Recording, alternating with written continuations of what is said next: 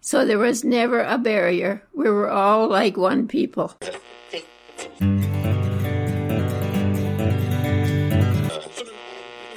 Just be yourself. Don't say, well, is this appropriate for my age? Do it.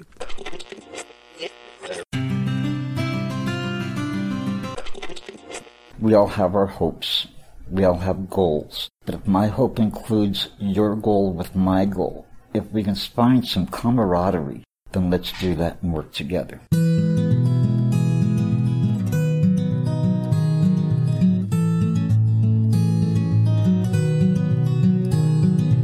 Welcome to Elder Wisdom, Stories from the Green Bench. I'm Erin Davis, and along with my co-host Doug Robinson, who resides in the village at Sandalwood Park in Brampton, we're just so grateful to be connecting with you here today because we're focusing on connection, family, and service, what Schlegel Village's retirement and long-term care residences are all about. Our guest today, Joy Stankowitz, formerly of New Hamburg, now lives in Waterloo at the Village of University Gates, and we are so pleased to have her with us. In addition to her own achievements in communications and as a mom of 4 sons and grandmother and great-grandmother, Joyce has a unique but very much needed set of skills and has shared them since moving into the village in October of 2021. Her husband of 7 decades, Bill, a man of letters, a teacher and department head with a master's degree, who once had what we can only call a beautiful mind, is living with a disease that many are just now becoming familiar with, thanks to the recent disclosure of a Hollywood star's family that he has it. So join us as Doug and I welcome to the Green Bench Joy Stankowitz as we get set to have a chat about the buddy system, caring for a loved one with dementia, and the importance of forgiveness, humor, and memories. Well, Doug, how are you on this fine day today? I couldn't be better, Erin. I got a smile on my face. For the whole human race, like it's almost like being in love. Oh, please don't ask me to sing because I'm tone deaf. Do you dance at least? Oh, my goodness. Well, it's lovely to have you with us today. And we know from Dance Partners, our guest today, as I mentioned in our introduction, has been married for 70 years. And of course, when you have a 70-year marriage, you have to start by asking how it all began. Do you want to hear the little love story? Oh, heck yeah. Are you kidding? Okay. Well, I was a little Mennonite girl that went to Rockaway and then quit high school before I graduated because at Rockaway, if you didn't get 70% in everything, you failed the year. And I had over 70 in everything but math. I couldn't understand math. And so I quit in grade 11 and got a job at a flower shop. And the first day that I started my job, in walked a delivery boy after school from KCI. And the lady that was teaching me about the flower shop introduced us. And the first words Bill said to me were, "Let's get a little closer here." Oh.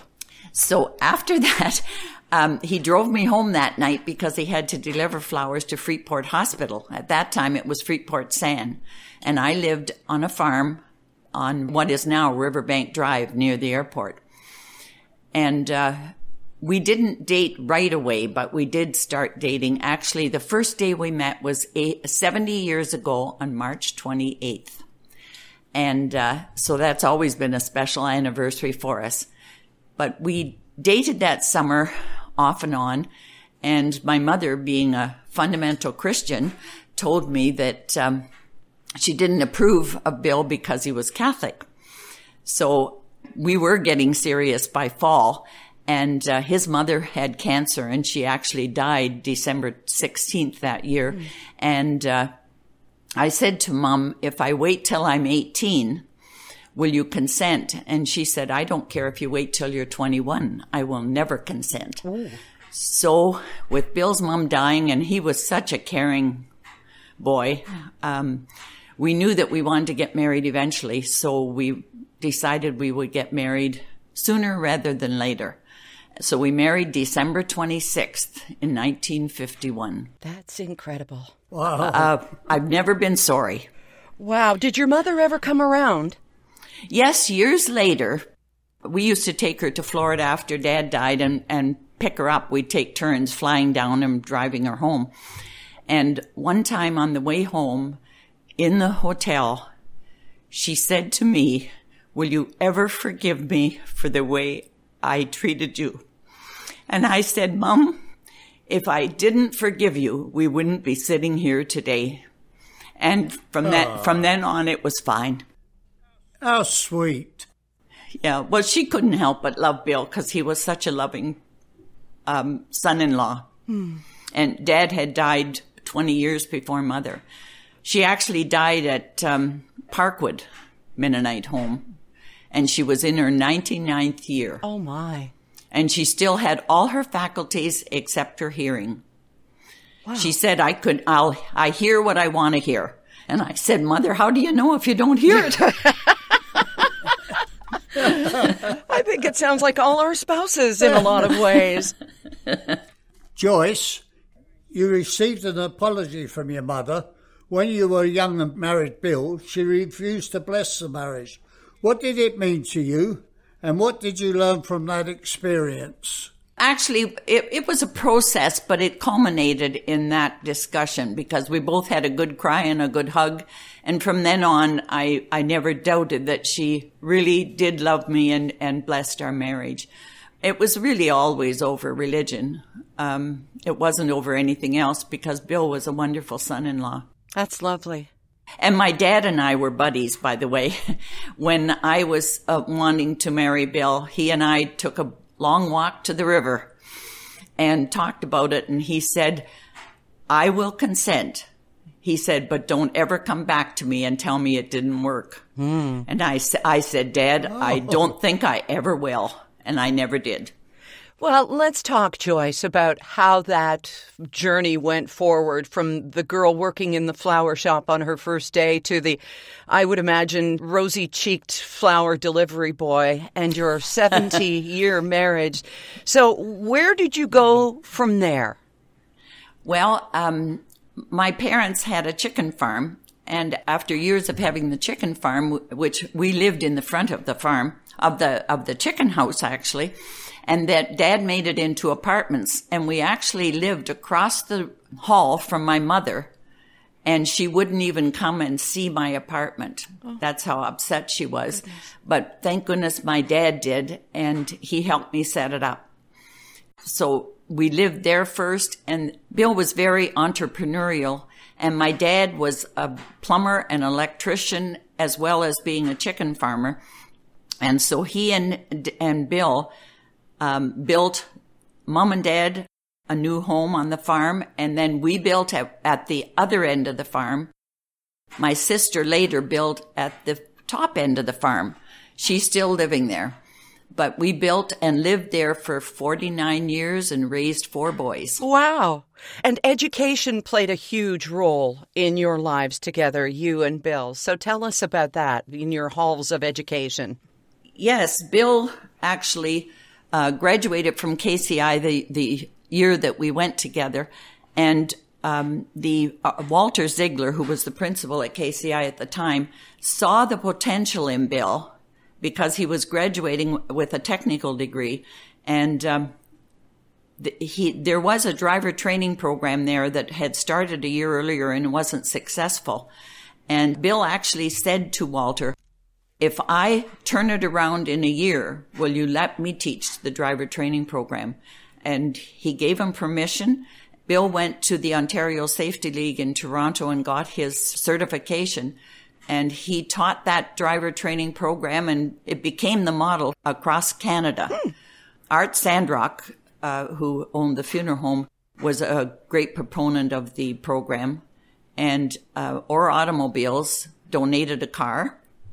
And Bill taught over the years with the KCI program, and then when he was just 21, started Bill's driving school as well, and it became Town and Country Driver Training School, and he taught thousands of people.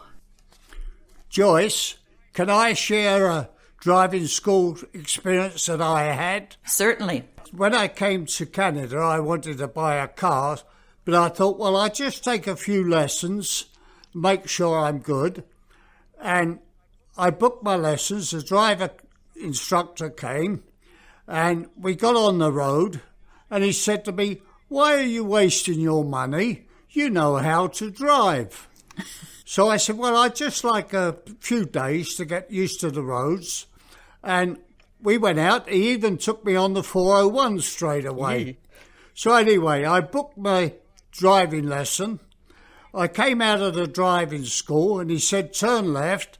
I turned left and I drove on the English side of the road and failed my test.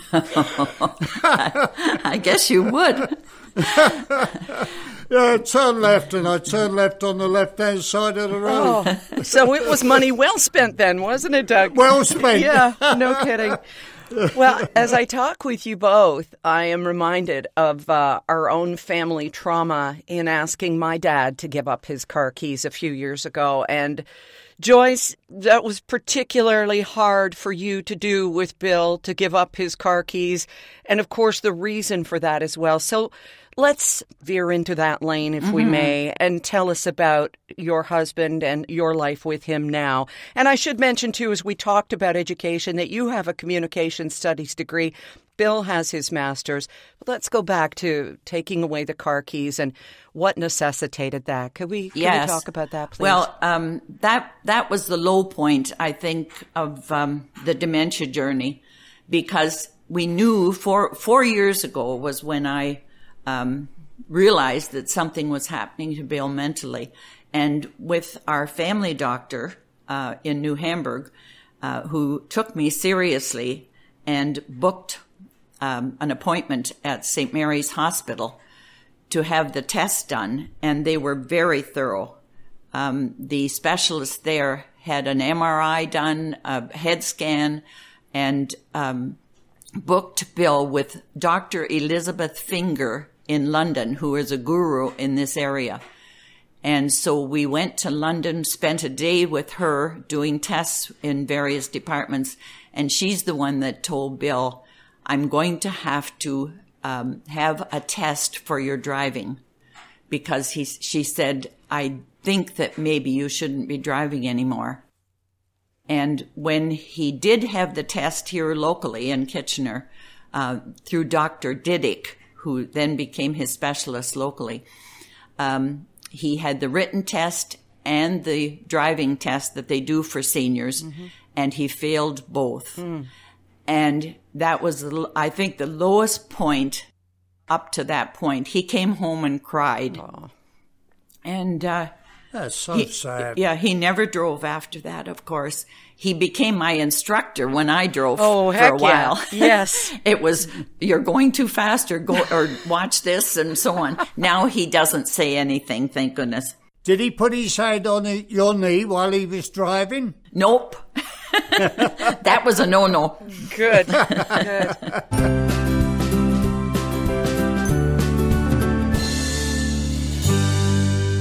So now let's talk about where you are now physically. Of course, you are there in the village at University Gate and making improvements and supporting your husband.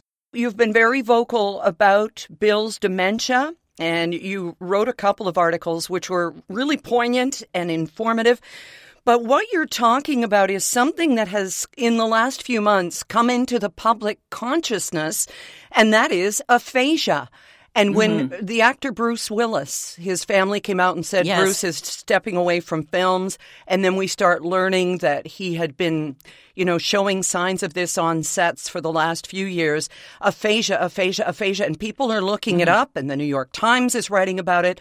You've known about aphasia, so tell us what aphasia is in your family and what it has done and is doing. Would you please, Joyce? All right. Well, what he was diagnosed with is primary progressive aphasia, non-fluent. If you Google that, it'll tell you exactly the type of aphasia he has.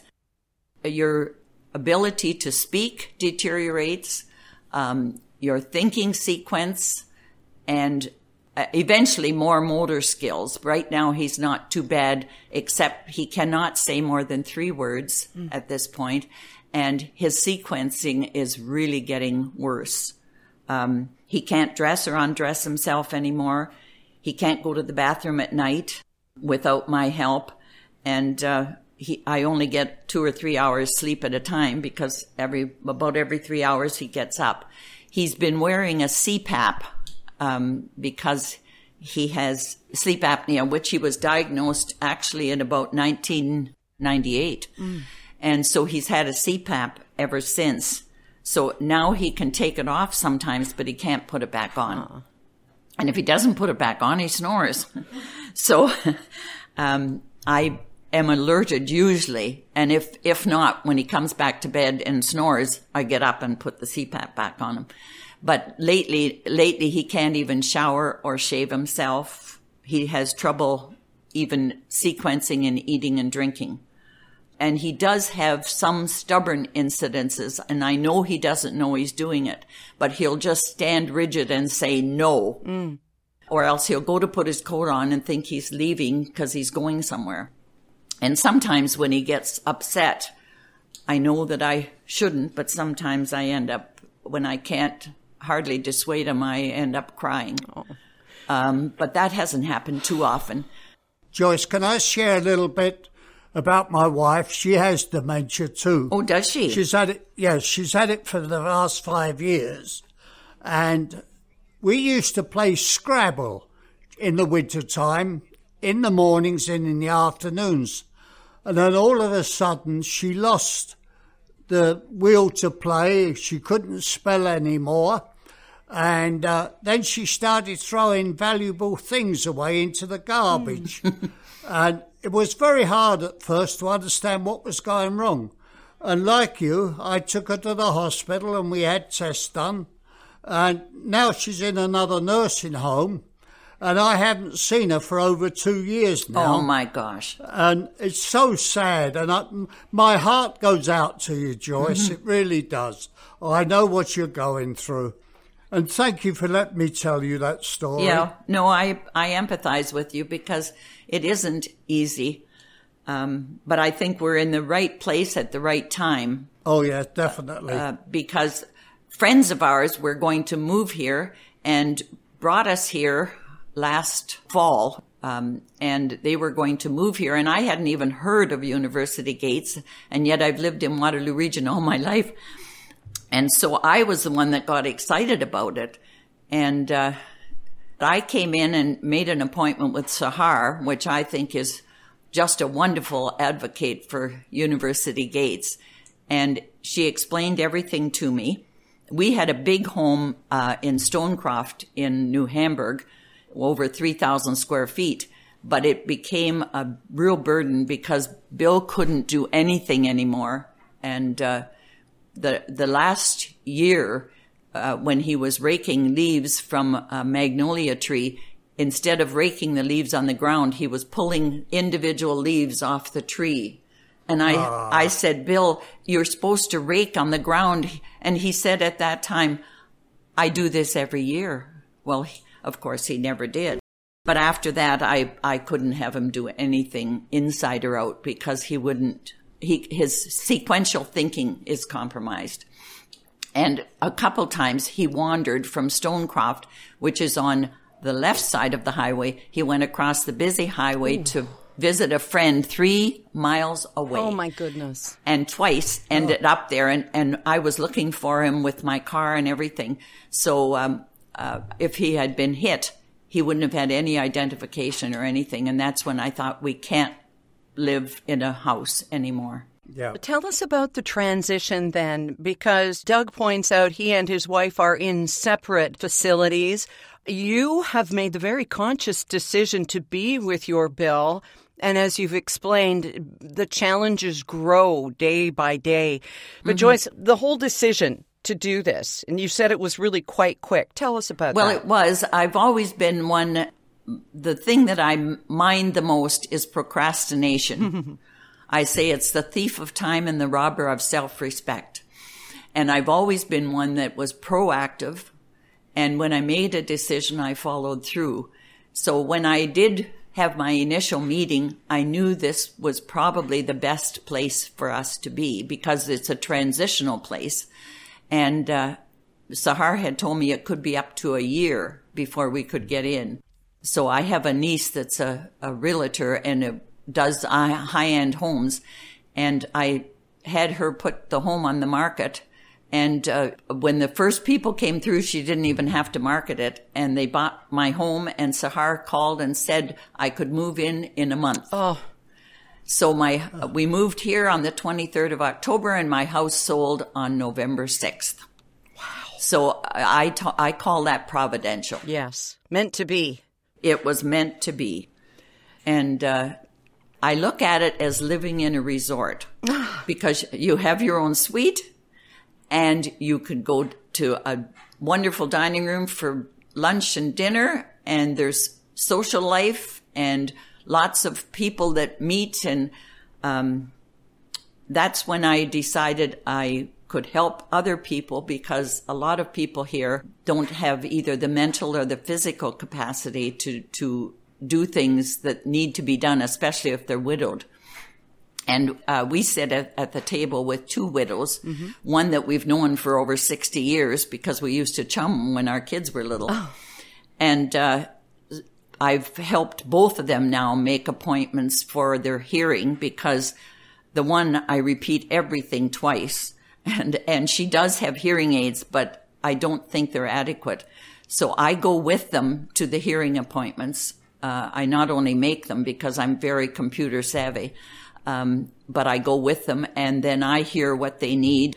So I try and connect people, and I've done that even before I moved here, is try to connect people with the helps they need or to stimulate them. I have a euchre group and a bridge group that I play during the day because I can only do that when Bill's not here. He goes 3 days a week to a day program in New Hamburg, actually. And he and another fellow from here that did live with us in Stonecroft, the two men go with a Kiwanis bus, and they're bused 3 days a week to a day program run by Community Care Concepts, and it's wonderful for them. And for you. And that gives me 3 days to do my thing, both here and shopping or visiting friends. I still go back and play cards with and have lunch with friends in New Hamburg. Joyce, often some people complain, but do nothing to fix what upsets them. Not you. You do something about it. No. How would you encourage someone to follow your example and to get up and do something? Well, there are people that say what's happening, and there are people that make it happen. And I feel that if you have a problem, if you can't find out how to solve it, then get somebody that can help you solve it. Good advice. And I guess that is why I was asked early on when I moved here to be on the resident council, the Council of Neighborhood Representatives. Okay. So that's a forum for residents to bring issues forward and help University Gate staff solve problems. And so knowing that when I moved here, I felt there weren't enough supports initially to guide me as to where to do what and who to talk to. So that's when I thought of the buddy system. Yes, tell us about that. Well, it's to connect a person who lives here and knows the routine with somebody who's just moved in. I've done it informally up to this point because if I see somebody struggling, there was one woman that didn't seem even to know how to use the elevator. And there's one lady that comes out of her room on our floor with a walker, and she'll say, "Is it time for lunch yet?" And she's usually about an hour early. So I say, no, you go back and it's 1:15. And then she'll say, okay. And away she goes. Aww. So it's helping people that if they need to go to the nurse's station, this is who they talk to. And, different things like that they aren't clued into. And I find that was actually even things in the apartment that in our suite, even that some of the plugs, if you plug them in the top plug, they work with a light switch. If you plug them in the bottom switch, they don't. Right. Joyce, you had a book published with your mother's sayings in them. Can you share some of the sayings? I actually published 2 books about Mother. One was called My Journey by Ada Sauter. She dictated and I typed, and she was amazed that I could type and I could move paragraphs around because she could not believe that could happen. But I published a book for the family. We made 40 copies with pictures and the story of her life, because she was born on the prairies in 1914, and her mother died of the Spanish flu in 1918 when she was 4. And she then grew up with a stepmother that was very cruel. And she found out later that the stepmother had a brain problem, and that's why she was so cruel. She would lock the children in a cupboard, and she would say she was going to the river to drown herself and so on. Oh, and gosh. Mom's father was away all week because he built schools, and so he wouldn't even be there. But there was quite a family, and they ended up having 2 sons that were Mother's stepbrothers, and Mother had to babysit, of course, because she was one of the younger ones. And so she came down east to meet her brother down here in Kitchener when she was 17. And she met my father and married him about 5 months later, so she couldn't talk to me about the age. I was thinking, not one for long engagements in your family. Nope. So with Mom, it was never age, it was only religion. Oh my goodness, the things that get in the way. But the book that I wrote on Mother's life with her dictating it's a real treasure. We made one for every one of the family and the grandchildren. And then I did one called Famous Quotes and Quips from Mother Sauter and others. And so there are even nursery rhymes that she taught us as kids, and she was full of sayings. You get more flies with honey than vinegar. Do you know I say that all the time? It's so true. Yeah, that's one of my famous sayings. And some more of your mom's. What more of her wit and wisdom can you share with us? Well, she used to say, if you don't like the outlook, try the uplook. Oh, that's good. Okay, what else? I don't know what my future holds, but I know who holds my future. That is good. And pride goeth before a fall. Mother used to say that all the time to us, because we'd come home and have an exam that we got 98, and she'd say, pride goeth before a fall. And I used to think, oh my gosh, Mother, can't you be happy that I did this? But no, it was always not to be too puffed up, she used to say. Well, we're not wishing to puff you up, but it's just incredible the way that you are a natural connector and communicator, and you are so set on making where you are a better place, not only for yourself and your husband, Bill, but for everyone around you with the buddy system. And I wonder if we could end on this note, what advice you'd offer to somebody who loves and cares for someone living with dementia, as you and Doug both have that experience? Well, we do have a weekly meeting here with our spiritual advisor where residents can talk about their journey with their spouses. And it's such a comfort, I think, to be able to talk about it and then to know that others share your pain. Yes. Joy shared is multiplied, pain shared is divided. Exactly. And you put the joy in Joyce, and we are just so grateful to you for visiting with us here today.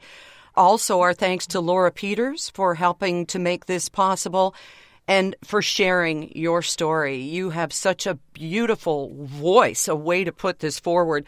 And if I may ask, and I'm curious as heck, and I know our listeners must be, if you're married 70 years, can I guess that you're in your mid-80s? 87. Amazing. Bill just turned 90, and I'm 87. Oh. And we have 4 boys, 9 grandchildren, and 13 great-grandchildren. Oh, how blessed. Wow. And they live everywhere from Madrid to Ottawa, to Peterborough, to KW. Wow. Well, thank you for everyone you have reached today. We are so grateful for this conversation with you, Joyce. It was a pleasure. Bye-bye, Joyce. Bye-bye. Thanks, too, to Brendan Cater for being at Doug's side. And, of course, to you for sharing this time with us and Joyce Dankowitz here on the Green Bench. Don't miss any of our chats. Just go to elderwisdom.ca and you'll be directed to where you can make sure you're notified whenever we have a new conversation. Of course, we welcome your feedback. You can post on Twitter and Facebook using the hashtag ElderWisdom. Follow us there, too, if you'd like. Doug and I are so looking forward to our next chat with former Newfoundlander. Can you ever really be a former Newfoundlander? June Campbell, as we continue our theme of health, caregiving, and support. On behalf of Doug Robinson, I'm Erin Davis. We thank you for sharing in these life stories, and we'll talk to you again soon because your seat on the Green Bench is ready and waiting. Elder Wisdom, Stories from the Green Bench, is brought to you by Schlegel Villages, a complete continuum of care, offering independent living to long-term care, celebrating and honoring the wisdom of the elder. To learn more about us, please go to our website, schlegelvillages.com.